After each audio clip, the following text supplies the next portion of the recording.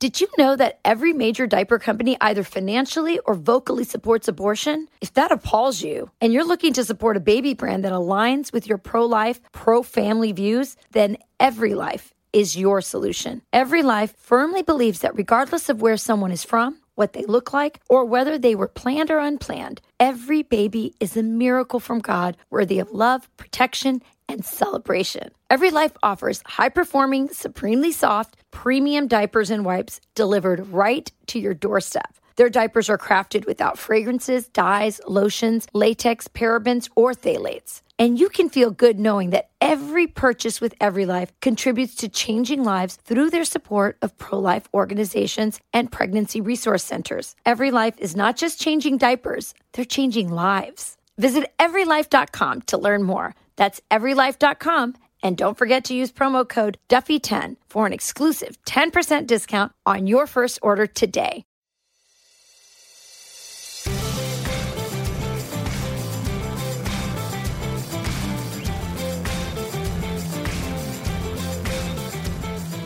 Hey everyone, welcome to From the Kitchen Table. I'm your host, Sean Duffy, along with my co-host for the podcast, but also my partner in life, Rachel Campos Duffy.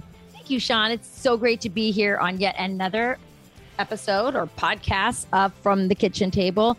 And today we have a great guest. You know, I'm obsessed with the Daily Mail, Sean. You are. Sadly, that's true. It's the first thing I go to. I'll get the other stuff later. And it was so great to see a fellow colleague have an incredibly awesome article in the Daily Mail. And I'm talking, of course, about Steve Hilton. He is the host of our network's show, The Next Revolution. By the way, one of my favorite shows. You know, I record a few shows. He's on my list of shows I record that you and I rewatch and make sure we hit. And he's also the host of his own podcast called Rebel Base. He's also an expert in politics and tech. So perfect guy for this topic, which is, as you know, it's Scary Poppins and the new disinformation board being formed at Homeland Security. So with no further ado, I'm welcoming our friend and fellow coworker at Fox News, Steve Hilton. I'm very honored that I'm on your sort of taping list. But by the way, are you literally at the kitchen table now? I just want to kind of imagine you guys. Even if you're not, I think of you in that way. We literally are at our kitchen table with our podcast stuff. So it's great. Pretty soon we're going to go video. So you'll actually be able to see it. But yes, we're at our kitchen table together here. So thanks for joining us, Steve. Really appreciate it. So let's just get right into this, because what I really found fascinating about your article is that you're not just talking about this communist type board in theory. You kind of have an experience of it because some of your family lived in communist Hungary. And you had this great little story that you talked about of when you visited Hungary as a child. Why don't you tell our viewers what happened? Yeah, but both my parents are Hungarian, my stepfather as well, actually. The entire family is from in the UK. But we would go back to visit at least, once a year, often twice a year. We'd spend months there in the summer. I kind of half grew up there, hanging out with my cousins and so on.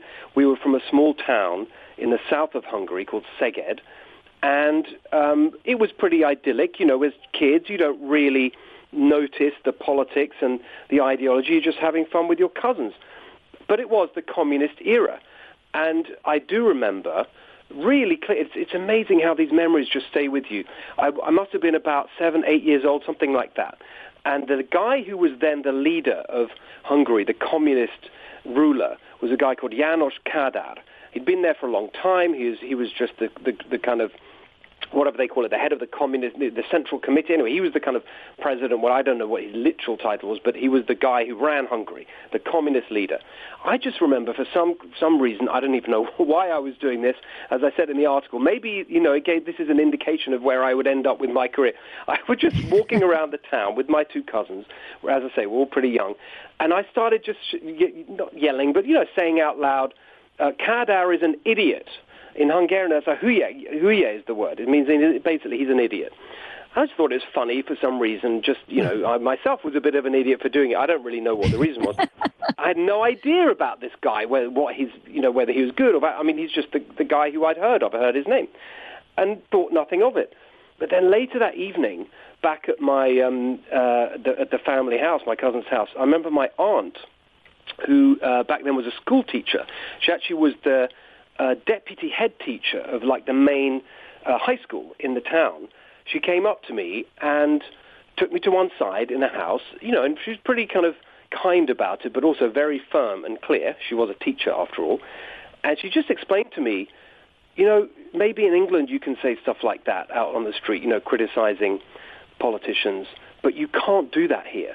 And actually, if you do that here, we could get in trouble. Your cousins could get in trouble.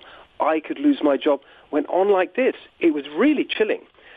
And I didn't do it again, but I've really remembered that. I was very young, but I remembered it, and I thought, God, that's amazing that you can get in trouble for criticizing the government or criticizing the official. And then here we are now. Now I'm an American citizen as of last year, and you think of America as the absolute opposite of all of that, the literal direct opposite of that, where you can say anything because it's protected and it's in the Constitution. And here we are in a situation where we now have the government starting to apply these kinds of rules. I'm not saying it's exactly the same and you're going to be sent to the gulag or whatever, Biden, but there's no question it's that same mentality, which is to say, this is the official position, this is the line. If you step out of line, we're going to stop you from saying it. We're going to restrict you, and there could be repercussions. And you've seen that just in terms, for example, of the vaccine. It's not just about political speech. It's anything that or criticizing the government directly. It's any of these things. Look at how people have been victimized just for taking a different position, totally justified by the science, by the way, on things like the vaccine. It's a really frightening development. So all these words that we use to describe this disinformation board, people use the word Orwellian the whole time. That's literally appropriate here. That is what we're seeing here. And even more Orwellian is the fact that they, who are pushing this kind of censorship and control of our speech, literally say it's in the name of restoring trust in democracy and upholding democracy. I mean, that is totally Orwellian. So I think this is something we can laugh at scary pop-ins, and we should do with ridiculous videos. But actually, this is very, very serious, and we really need to call it out and fight back. Steve, you said we're not going to be sent off to the gulag for, saying speech that the left doesn't like. You're right today. That's true. But if you think of how fast this has moved over the course of the last, 6 years, I mean, go back to 2016, the social media platforms were still pretty free. Donald Trump was able to be on Facebook and Twitter and run ads and run his campaign and get data, access voters with direct messages. And since that time, you've seen a concerted effort from the left, and it started in the left partnering with big tech, but after the big tech censorship that's happened and lowering the volume of the voice of conservatives, amplifying liberals, banning some people, now we've seen the government through this disinformation board get in the game. I think we're just at the start of what the left has envisioned for controlling speech, because to your point, the regimes use speech to control people, right? That's what the communists did. That's what those who want to retain power and contain opposition control your speech to shut you up and keep their power. That's exactly right. And I think we have to really think carefully and forensically about the mechanisms here, because if they just tried to come out straight out with it and say in a very direct way, as they do in China, by the way, you can't. That's the real comparison here. We'll perhaps get to that a bit later in the conversation. You cannot criticize the Biden administration. You can't. They're not going to do that. That's obviously going to be completely found. You can't do that constitution. There's no way they can actually, literally in a direct way, make a list of the things you're allowed to say or not as the government, and then apply that throughout society. But they do it in a much more insidious way, where it's not so obvious. And as you said, they've started to do it for years now through big tech. And that's why that kind of mind meld between big tech, the leaders of big tech, who all, to a person until now with Elon Musk, I live right in the heart of it. I live right in Silicon Valley. As I sometimes joke, some of these big tech leaders are my best friends. I know them personally. And they are all, to a person, Democrat, not just Democrats, but far left Democrats. If you look at the political donations of the individuals who work in these companies and these platforms, all of them on the left. And so what you've seen is this alliance of bias, if you like, where they've not through a direct order, but it's all this groupthink that they all have the same worldview, and that's what they've started to apply. And just the latest example of it, remember Elon Musk he agreed a deal, but he hasn't actually taken over. Just, I think it was a few days ago, the latest example was Twitter banning ads from any organization that, in their opinion, questioned their particular view about climate change. So it keeps building the whole time. Now, what's really dangerous about this new board that they've set up is if you think about the whole process by which how is something defined as disinformation? We've all said, when we've been talking about this over the last few days, we make the point that disinformation now is the term that the left and the establishment use to describe any opinion that they don't agree with or any fact that undermines their narrative. But but let's look one layer beneath that. How do they get to that? How does something get branded as disinformation? Right now, the way that happens is this kind of groupthink that emerges, where you have journalists on Twitter and activist groups and so on. They kind of swarm around, and sometimes within a few days, an opinion coalesces, and then that's the groupthink. And that is just picked up, almost like osmosis, by the people who work in the tech companies, the people in this kind of establishment groupthink. They just pick it up and apply it. Now, with this Disinformation Governance Board, that whole process of branding something as disinformation and then having the levers of oppression come in and kind of clamp down on it, that whole process has been centralized, and it's been accelerated, because now all you need is Nina Yankovic just saying, we think, or issuing some report, or sending out a press release. Here's this piece of information. We call it disinformation. And suddenly it'd be picked up and input. That's the mechanism through which they'll do it. They don't need a law. They can just do it because they control, through this groupthink, the levers of communication. And that's why what Elon Musk is doing is so important and a real chance to fight back. But we've got to understand the mechanisms about how they do this. And that's why this board isn't just some silly thing that we can laugh about. It's very, very insidious.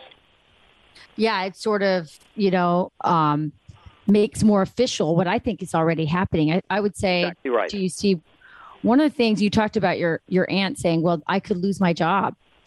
There's a lot of people who intuitively know if they express certain opinions, they will lose their job. I mean, you and I are in a John, we're in a very unique business where we're actually paid to give our opinion. But recent polling was really frightening. I saw some recent polling on how many people self-censor. And Steve, I saw this for years as a mom. I have a daughter in college, but even when she was in junior high, and she's about to graduate, by the way. So think back when she was in junior high and high school, she would come to me and say, Mom, I need you to help me edit this paper. Please don't get mad. I had to write all this stuff because I knew I want a good grade. So from a very young age, our children are learning to self-censor. And I think the real success stories in communism are when people just stop. They don't even say it. They don't even think it. That's what I'm afraid of, Steve. Yeah, I think that's exactly right. And that's why, that's why actually it's really important that we're waking up to this. And exactly as you say, you see it throughout the school system. And that's why this concept of the groupthink is really important, because it just emerges and it's applied throughout the whole thing. You hear it in the way that the teachers are trained, and the whole ideology that's imposed through the teacher unions. That's why, by the way, school choice is so important, not just to raise the quality of education, but to give parents options so they don't have to put up with this indoctrination that is being pushed, and has been for many, many years. It started in the universities, this whole kind of worldview, the academic origins of wokeism is something that I've certainly talked about on my show. It's applied now, it started in the universities, applied through teaching institutions. Now it's infected corporate America, big tech, as we've discussed. It's everywhere. And so you have to fight, you have to really understand it. It is really deep. And that's why, when people just dismiss it, the conservatives railing against cancel culture again, and, I don't see them, they can still sort of talk about cancel culture on Fox and Twitter and no one takes it. Well, yeah, but it's not just, think about the way this permeates society. exactly as you say, the self-censorship. I mean, that goes back to when you were talking about that. It reminded me of East Germany. They had a particularly kind of vicious version of that with the Stasi and people reporting on each other, snitching on their neighbors, you know. Yes, that movie, Other People's Lives, captured exactly. that. I don't know, did you see that movie? Amazing. Oh, it's a frightening and brilliant movie, exactly. And I just wanted to sort of end this point by just mentioning China, as I touched on earlier. I mean, the place that has perfected this is China. And what you've got now in China today is, as I wrote in the Daily Mail article, this high-tech totalitarianism, where they can monitor your speech through every means of expression that you use, your cell phone, the social media platforms, whatever. They're all Chinese now. They don't let anything else in there. So they monitor everything. And then they have this social credit system, which we've, again, discussed, but people need to understand exactly what that is.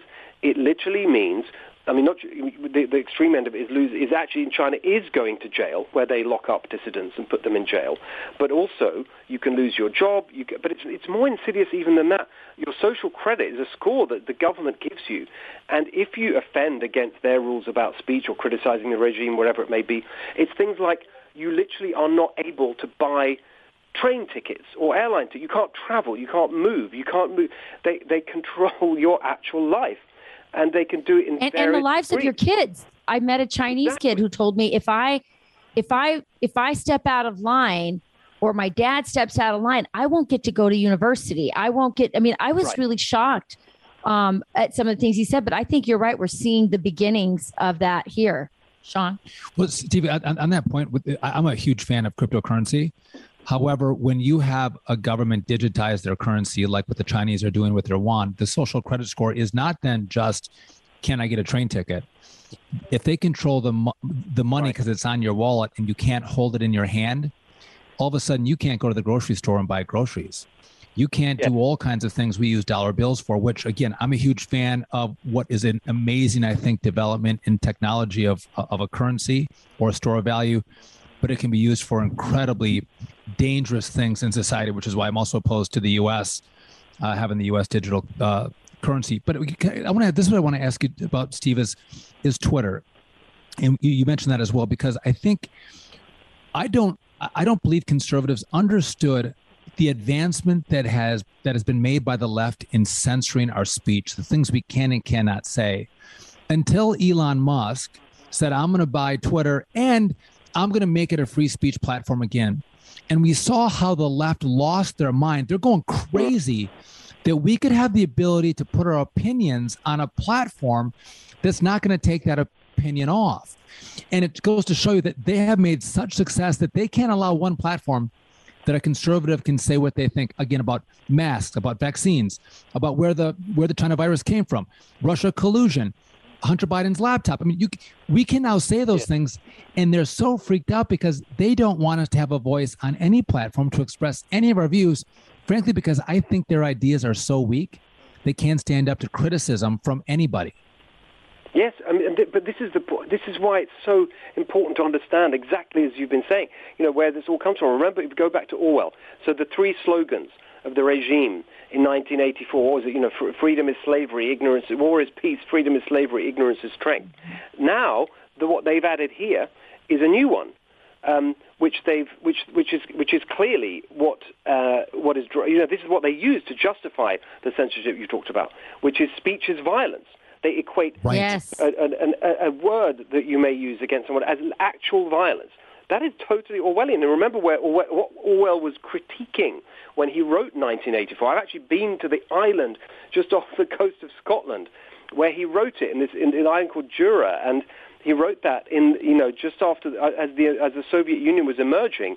It is a critique of the Soviet Union and the leftist system of thought control through speech control. That's what's going on here. And you're so right to say that what Elon Musk has exposed by just taking this on, affronted, and the reaction to it shows how important the speech control is to their political control. Because as you say, they are not confident that their ideas would stand up to scrutiny in a fair competition. We'll be back with much more after this.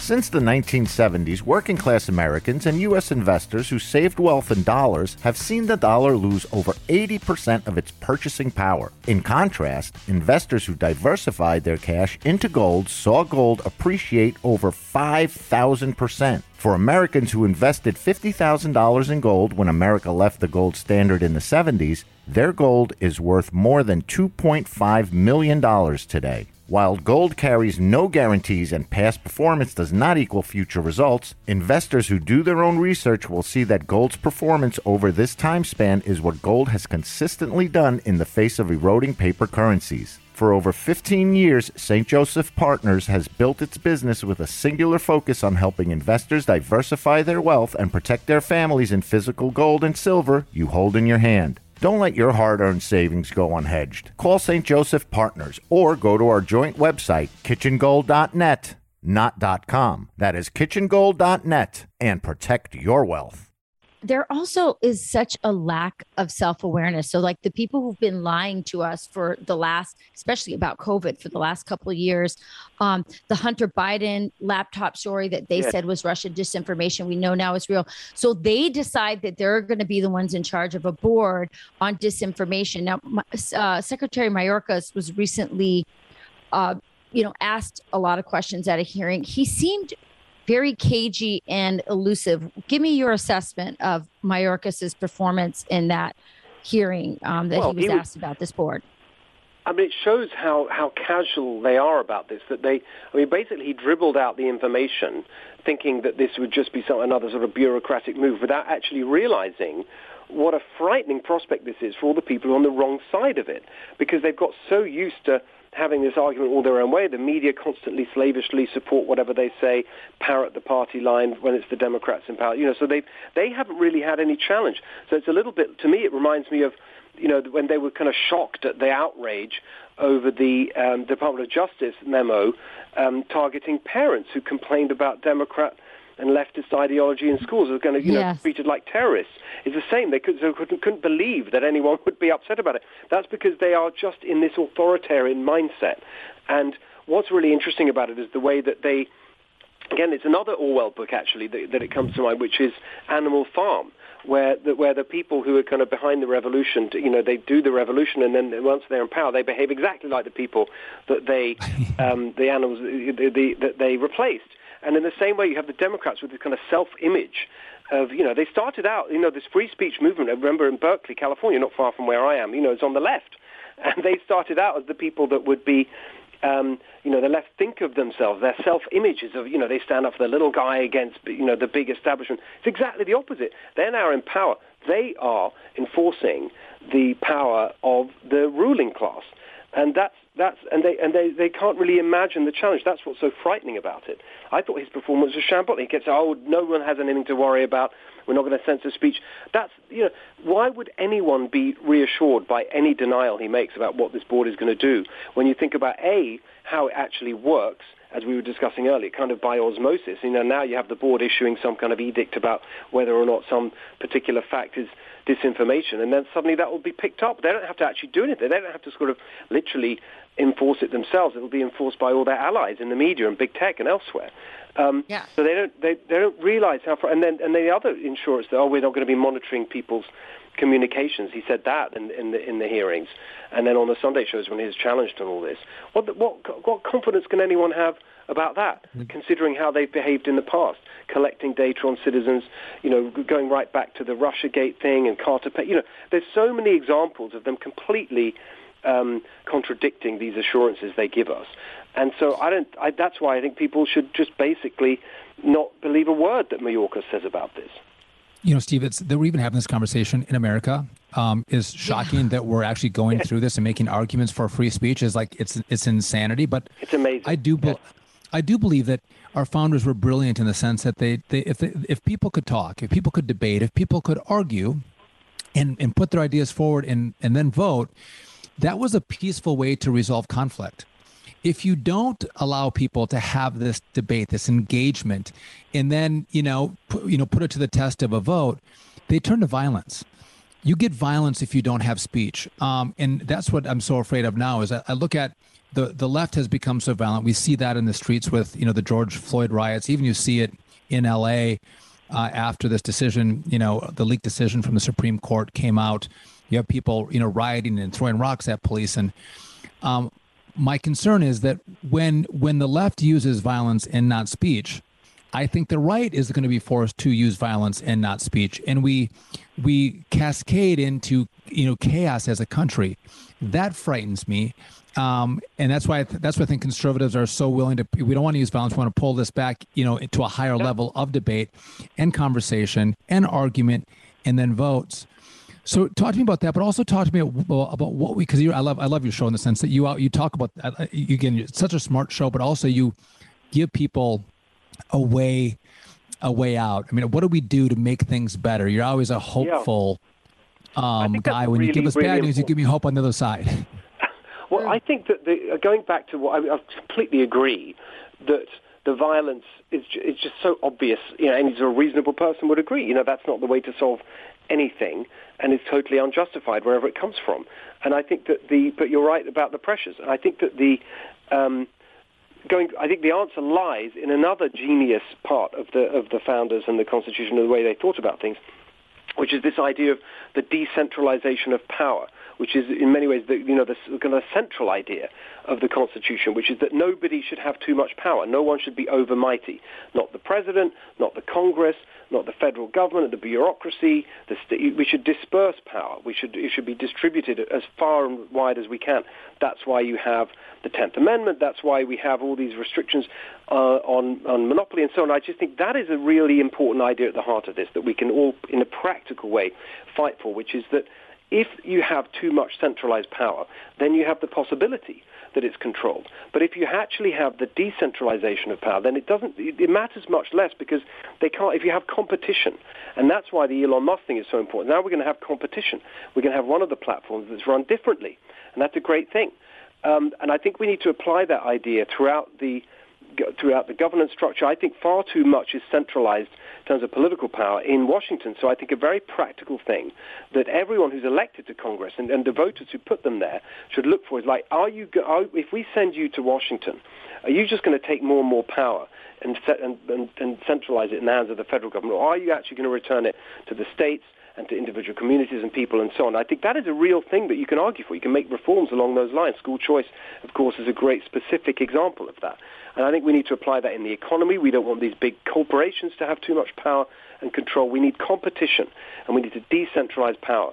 I think that is something that actually even unites left and right. You even have people like Elizabeth Warren actually talking very intelligently and in ways that I completely agree with about concentration of power in the economy. The problem is they never take it. They never do it. They do it in an incomplete manner. So they're fine with making the case that the economy is too centralized and big business has gotten too big. But then what about big government? They never take it that far. They don't apply it consistently. Actually, big government, big business, big tech, big media, it's all too big and it's all too centralized, and we need to break it all up. I think that's something that a lot of people could get behind. And yeah, Steve, I can add to that list, big pharma. Go ahead, Sean. But I was going to tell you that this is part of the America First agenda, though. Donald Trump, contrary to what the left says about him, was sending power back to the states. He wasn't trying to centralize under COVID power under the federal government. He was going, listen, each state should make decisions for themselves based on the number of COVID cases they have, the number of hospitalizations, the number of deaths. You guys decide for yourselves.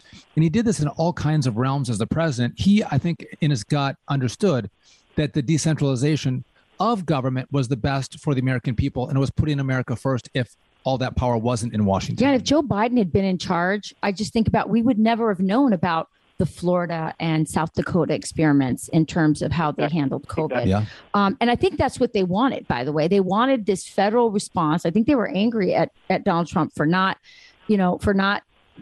making a big federal mandate, and he instead gave it to the states. And that exposed the fallacy of so many of these policies.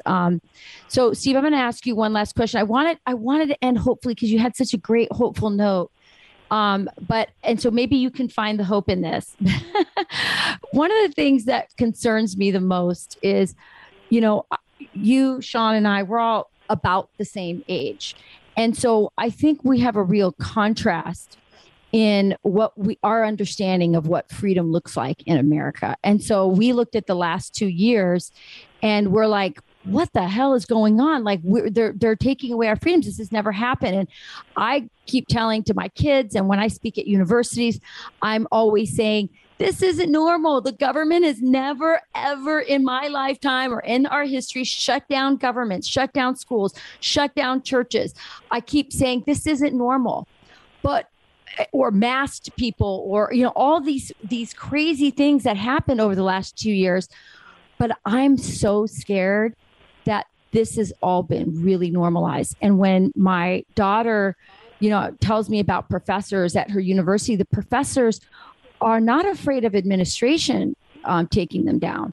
They're afraid of these little, enforcer students who will turn them in, and this sort of surveillance snitch culture that has sort of been normalized among young people. How do we feel optimistic about the future when so many of these young people who in polling say they're perfectly willing to censor and see speech as hate and are concerned about, that sort of thing? How do we feel good about the future when so many of these kids are having these kinds of thoughts normalized through the education system, big tech, and the culture? I think that the real answer to that is actually found in history, which is that typically you get this particularly in America, which is still the home of freedom, and it's possible for this to happen. Is typically you have these things go in cycles and waves, and you have a revolution and you have the counter-revolution, and that's typically how it goes. And I think that actually you are seeing signs that the kind of wokeism that's driven this sort of revolution that we've seen, in that sort of, like certainly millennials and a bit younger, that's actually, there's a lot of counter-revolution going on in the culture. I was just reading the fever's breaking. Is that what you're saying? I think so, and actually even the younger, like in places, I was just reading, for example, a fascinating piece about what they call the vibe shift in Coachella and also down, and it picked up on a piece that was written about the culture in certain parts of New York, and they've got the coolest bits of New York in downtown Manhattan, so on, in Brooklyn. There's suddenly the ideas that actually in many ways the kind of intellectual kind of foundations of some of the, as you're saying, the America First agenda is certainly the kind of challenge to the corporate big government establishment. That's actually cool now. And in certain parts of what you would think of as the absolute bastions of the kind of wokeism and the groupthink. So I think that there's always hope, because you can't be too dominant. That's the sort of central idea of America. You can't be too dominant for too long. That never happens. There's always a counter-revolution, and I think that happens in politics. And there are signs that it's happening in the culture with younger people as well. And so I think we have to obviously encourage that and look for signs of it. And I think they are there. So I would always be hopeful, but I would always, more broadly, always be hopeful for anything on any issue, because it's America. And in the end, we always get it right. And I think that, although that there's, kind of things that get in the way and they're very frustrating, like you're never going to be able to sort of keep this country down. That's why I so love being here. I'm so proud now to be an American. We love that you're an American, and you're right. It is countercultural to be for free speech, to be for America first, and so many of these ideas. So hopefully, as your show says, this is the next revolution. Exactly. This is the next revolution. You're right. America always does regenerate and renew herself. And again, I think there's a real role for parents as well to counter so many of the messages they are hearing. But I do believe, Steve, and I will be hopeful because of this, I do believe that our hearts were made for freedom, and that's people's natural inclination, and that they will seek it. And when they feel oppressed, to the point that so many, I think, Americans are feeling right now, that they are going to revolt in a positive way towards freedom. I can't thank you enough for taking time to be with us today. We're big fans of yours, so it was a real treat to have you on the show. It's a real pleasure. I've really enjoyed it. Thank you, guys. Always so smart, Steve. Thank you so much, and thanks for the insight. This is a great podcast and great conversation. Maybe we'll have a real cup of coffee, not a virtual one, with you one of these days. Maybe when you're in New York and you don't make us go out to San Francisco. But here the coffee's good. Right. The politics are bad. Coffee's good, politics bad. All right. Thanks so much for joining us, Steve. Appreciate it.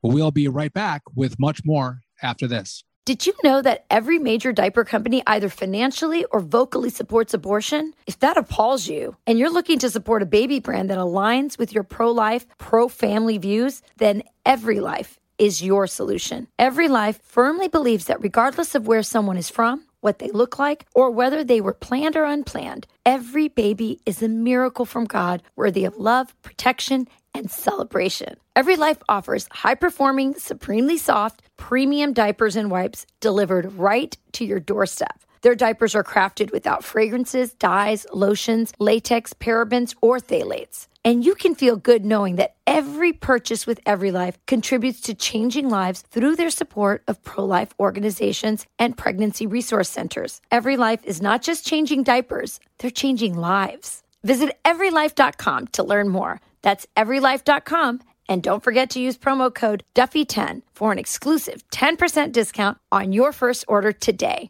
All right, that was a great conversation with Steve. He's smart. He gets it. I think his show is fantastic because I think he's always got his pulse on it. I think it's interesting, his connect. I feel a kindred spirit. I also, grew up. I didn't grow up in going to Hungary in the summers, but I grew up going to Spain with my cousins in the summer. And even though it wasn't communist Hungary, there was a level of, I would say, lack of upward mobility that I could, even as a child, sense when I was in Spain. It's just a different system. It's a lot more classist. It's a lot more entrenched in its ways. And they were really excited to have an American cousin. And I grew up with this real appreciation for America because I lived abroad and was able to see it in a different way.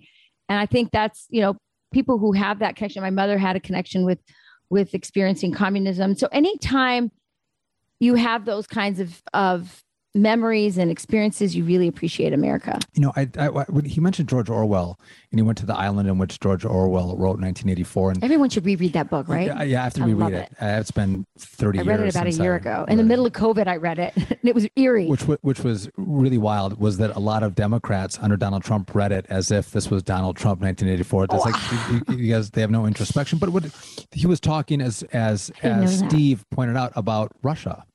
Right, as the communism was burgeoning there, and the Democrats, we used to call them liberals, and liberalism is really in the embodiment of free speech and expression. And think of the 1960 Birkenstock wearing hippies, right? But it's interesting how the communist movement has taken over the Democrat Party, and they've embodied not liberalism, but they've embraced these communist theories that have been used again in the old Soviet Union. They're being used in China to censor and silence people, all in the name of power, in the consolidation of power.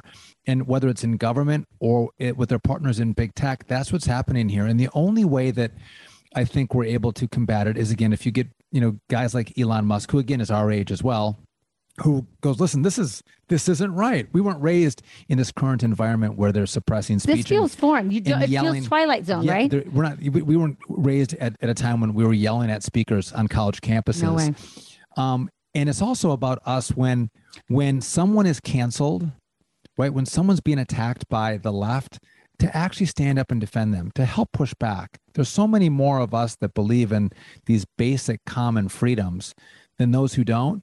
When we stand up and push back against the mob, we actually understand the mob is actually really small. There's way more of us, but they've somehow got into our heads that we can't.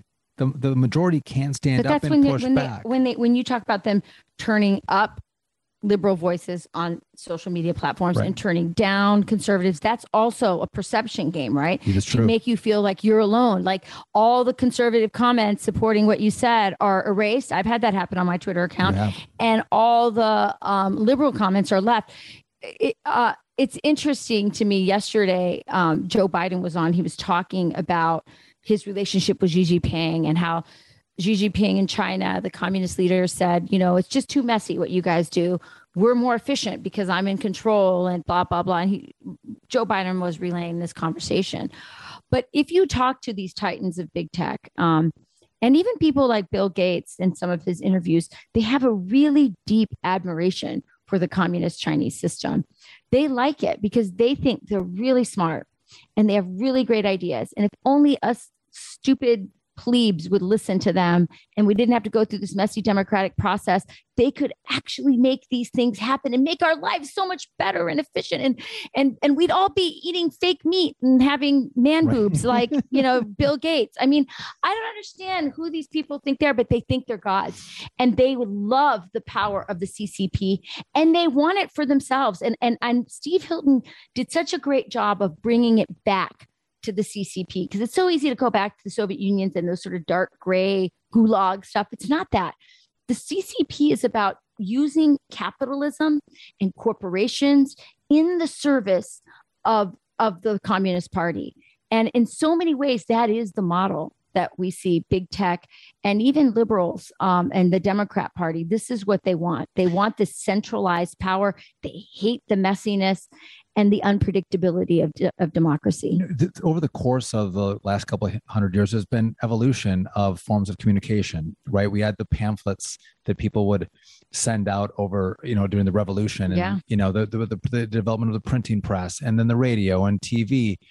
Well, it was expensive to have a TV station. It's expensive to have a radio station. It's expensive to have a printing press. Cheap to do a podcast, I hear. This is the first time that we've decentralized the form in which we can communicate. And so that social media has taken some, if not all, the power away from the elites who used to control the narrative on everything, because we didn't have a newspaper. I didn't own the New York Times. I can't get something in the New York Times or the Washington Post or NBC News.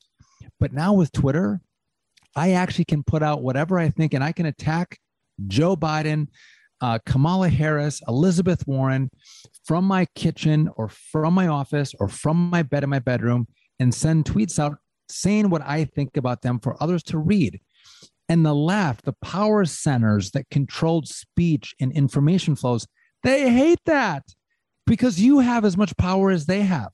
And they want that power back. And they were getting it back when big tech was willing to censor our voices on those platforms and amplify the voices that were supporting the thoughts of the regime media.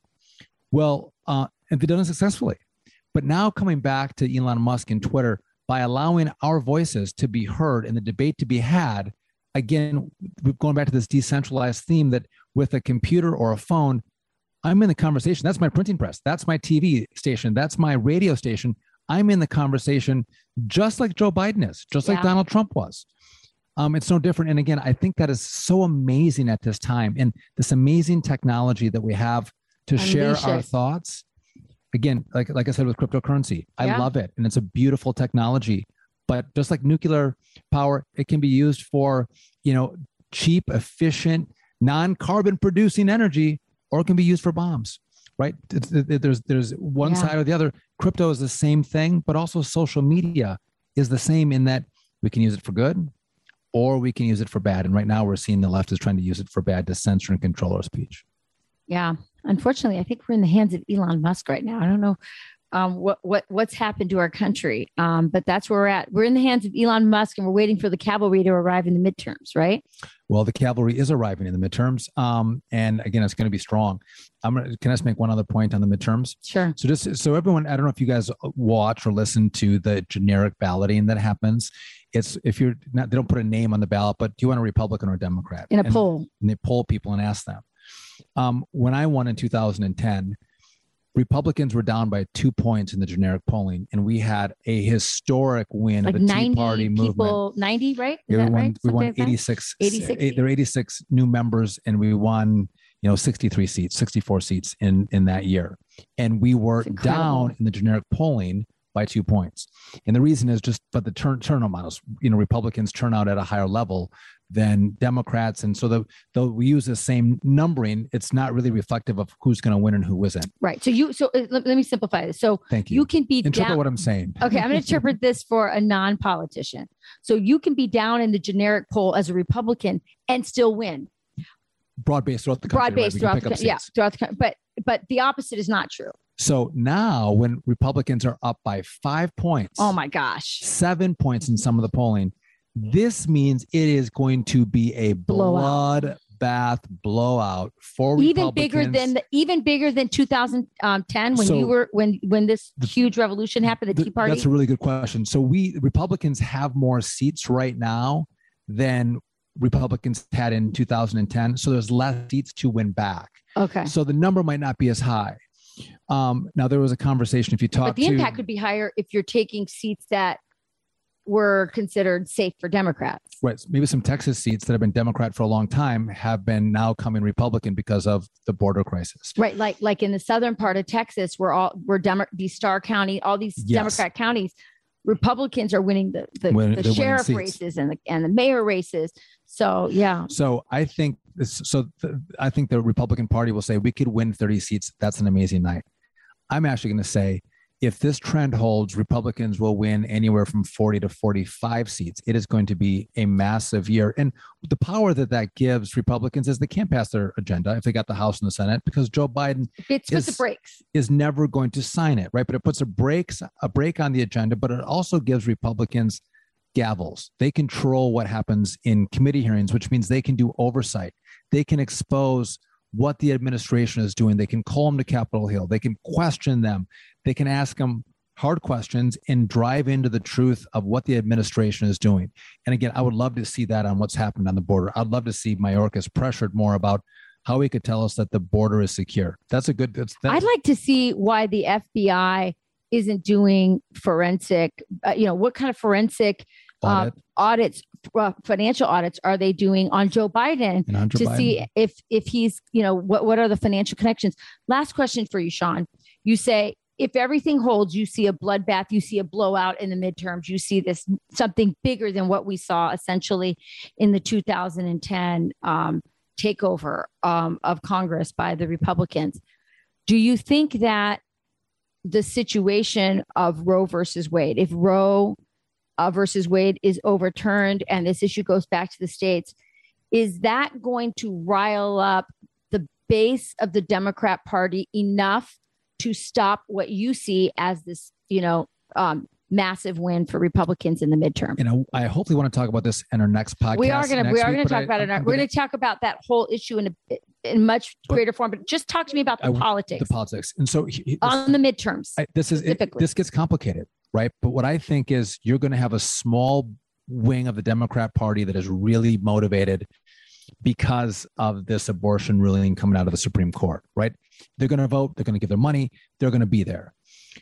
But most Americans, the middle of America, the huge voting bloc of America, this is going to be old news. This is going to be 6-month-old news by the time they go to the polls in November. And every single day, they're going to go to the grocery store and see prices rising.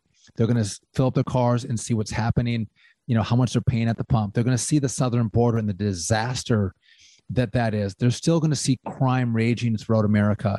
All those issues that actually impact their everyday lives, they're going to see it. And so I believe that this is going to have a limited impact.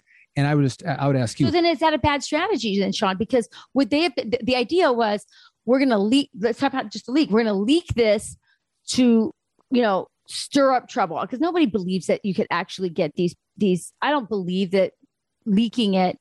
I think leaking it would strengthen the spine of these justices to not look like they cave to it. But wouldn't they have been better just waiting till this decision came out in July, maybe even August, and that's closer? So this would have come out by the end of June. They said it could have come out into July. So I'm saying postponing the decision. Wouldn't that be better for Democrats? Because this was not a strategy. This was not about winning in November. This was about trying to change the vote. You of a do justice. think it was that's why it was leaked, of course. All right. But just think about this: Hispanic voters who are already only have an approval rating for Joe Biden of 26%. I mean, it is the lowest demographic. It's incredible. This is the biggest story that no one's talking about. And I would argue, and you'd probably agree, many of them are Catholics. Many of them are Christians. Or evangelical Christians are actually the fastest growing. They don't support abortion. It's another reminder that Democrats don't support their values, right? Mm-hmm. And one other point, and I was on yesterday on Outnumbered, and I kind of botched what I was saying on this point, but I'm going to make it again here. Chuck Schumer is going to bring a bill up in the Senate. He promised that. And because of the push of Emily's List, a pro-abortion group, because of a push of Planned Parenthood, it is going to be a bill that guarantees abortion until birth, right? And Democrats who are in hard seats, like in Georgia, in Arizona, Nevada, hard races, this issue doesn't bode well if you're voting for a bill that guarantees abortion until birth. This is really bad politics. Now, there's some Republicans that may want to vote for an abortion bill. They support abortion. You and I do not. I do know I'm life at conception, Heck no. right? But they might want to vote for that. But they do want to vote for abortion up to birth, right? So it's easy for the Republicans to say, I'm not going to, a Republican senator who's in a hard race, senator can say, I'm for a woman's right, but not all the way to the ninth month. So I couldn't vote for that bill. Exactly. So Democrats are put in a box by this bill. Republicans get an escape valve. The more moderate ones get an escape valve. And so this plays really well, I think, for Republicans. And this is a hard slog for Democrats to make this work politically.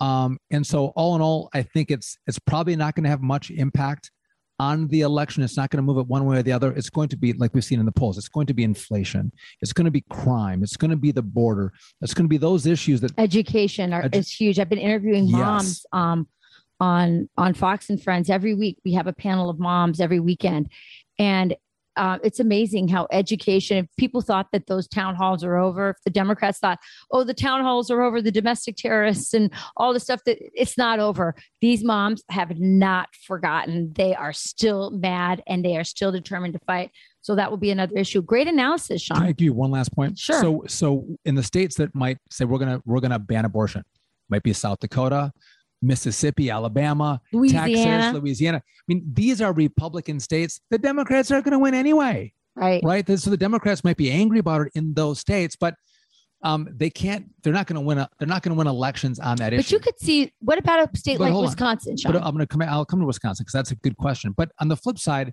if you live in California or in New York, you're already solidified your rights to abortion. If the court goes through with this case, they're not banning abortion. They're just sending it back to the states to let the states decide, the voters decide what works.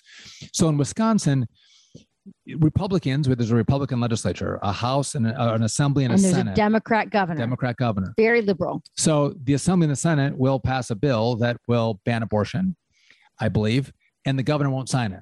So there'll be an impasse, right? So the debate in Wisconsin will rage on. Now, is it going to be an issue for the governor's race? Because now if there's a Republican governor that'll sign that Republican bill from the legislature, you can ban abortion in Wisconsin. Because governors running for office in Wisconsin or any state, they love to be able to say, well, this is not an issue for me to deal with. They could pass the buck because it was a constitutional right.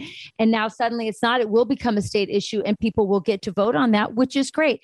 I think for pro-lifers, you and I have been in the trenches with the pro-life movement for decades. This is where the rubber meets the road. I mean, a lot of us have donated time. A lot of people have donated money to this cause. And this is the time to make the moral case, not just, against abortion for innocent babies, but really make the case for women and what kind of damage abortion does to women who choose it.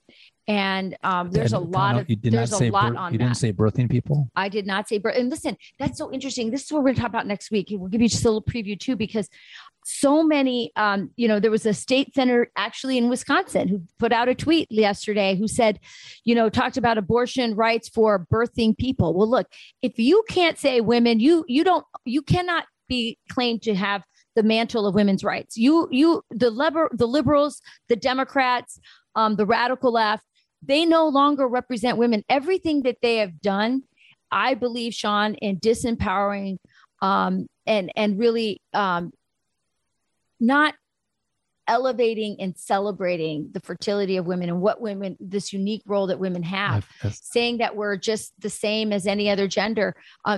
Now it looks like it's the only people defending women in sports are Republicans. The only women who care about post-abortive women and tell the truth about what happens are conservative pro-lifers. The only ones who tell the truth about what happens in abortion are, conservative pro-lifers. And so I believe that the entire women's movement is irrelevant in this debate. If you say birthing people what the heck? Well, it's interesting because a lot of Democrats now are like, oh, no, this is a women's issue. Why do you hate women? They've stepped back from birthing people because that obviously now includes some of them men, right? Didn't get the memo though, Sean. But now like, oh no, this is a women's issue. Well, I thought they were just spending the last couple of years telling me that this is a person's issue, right? Yeah. They can't get the memo right. And I think it's important to look at why is this happening right now? And there's only one reason. It is the most unlikely individual who ever came into politics, and obviously in my lifetime, but I think in recent memory, is a guy who has not led a life probably fighting for the pro-life movement. But he did the right thing, and that's Donald Trump. We're here because of Donald Trump. Put on 3 pro-life justices. He committed, I'm going to put on 3 pro-life justices. Yeah, he didn't mess around. He didn't say, remember, people used to criticize Republicans, say, you shouldn't have a litmus test. And then Republicans go, I'm not putting a litmus test. And Donald Trump was like, I have a litmus test. Are you pro-life? Are you a constitutionalist? Okay, great. You're in. And by the way, if you hear the dogs, it's because this is real life. The kids are pulling up. So the dog is going off. It's probably a good time for us to wrap up. I think that's probably a good idea. So All anyway, right. that's good. This is just a little preview because as you can tell, we really like this issue of abortion because it's actually the most important issue we have, I believe, facing America because it's an issue of life and death. And we'll talk about that a little further next week. Next week. Right now, we got to get back to the kids. All right. Listen, everyone, thanks for joining us. Enjoyable conversation. Steve Hilton, so smart, so insightful. And I love that he dug us a little bit deeper into the issue of the censorship. If you haven't seen his show, The Next Revolution, it's on Sunday nights on Fox News. And it is a fantastic show, always very good every week, a must-see. And, of course, you can catch Sean and I on the Fox News Network. I'll be hosting Friday of this week on Fox and Friends. On Fox and Friends. I'll be filling in for Ainsley, and I'll be on all weekend long. 4 hours. 4 hours each day. I know.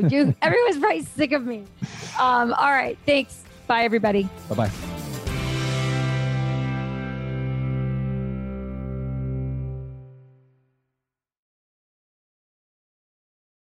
This is Jimmy Fallon, inviting you to join me for Fox Across America, where we'll discuss every single one of the Democrats' dumb ideas. Just kidding. It's only a 3-hour show. Listen live at noon Eastern or get the podcast at foxacrossamerica.com.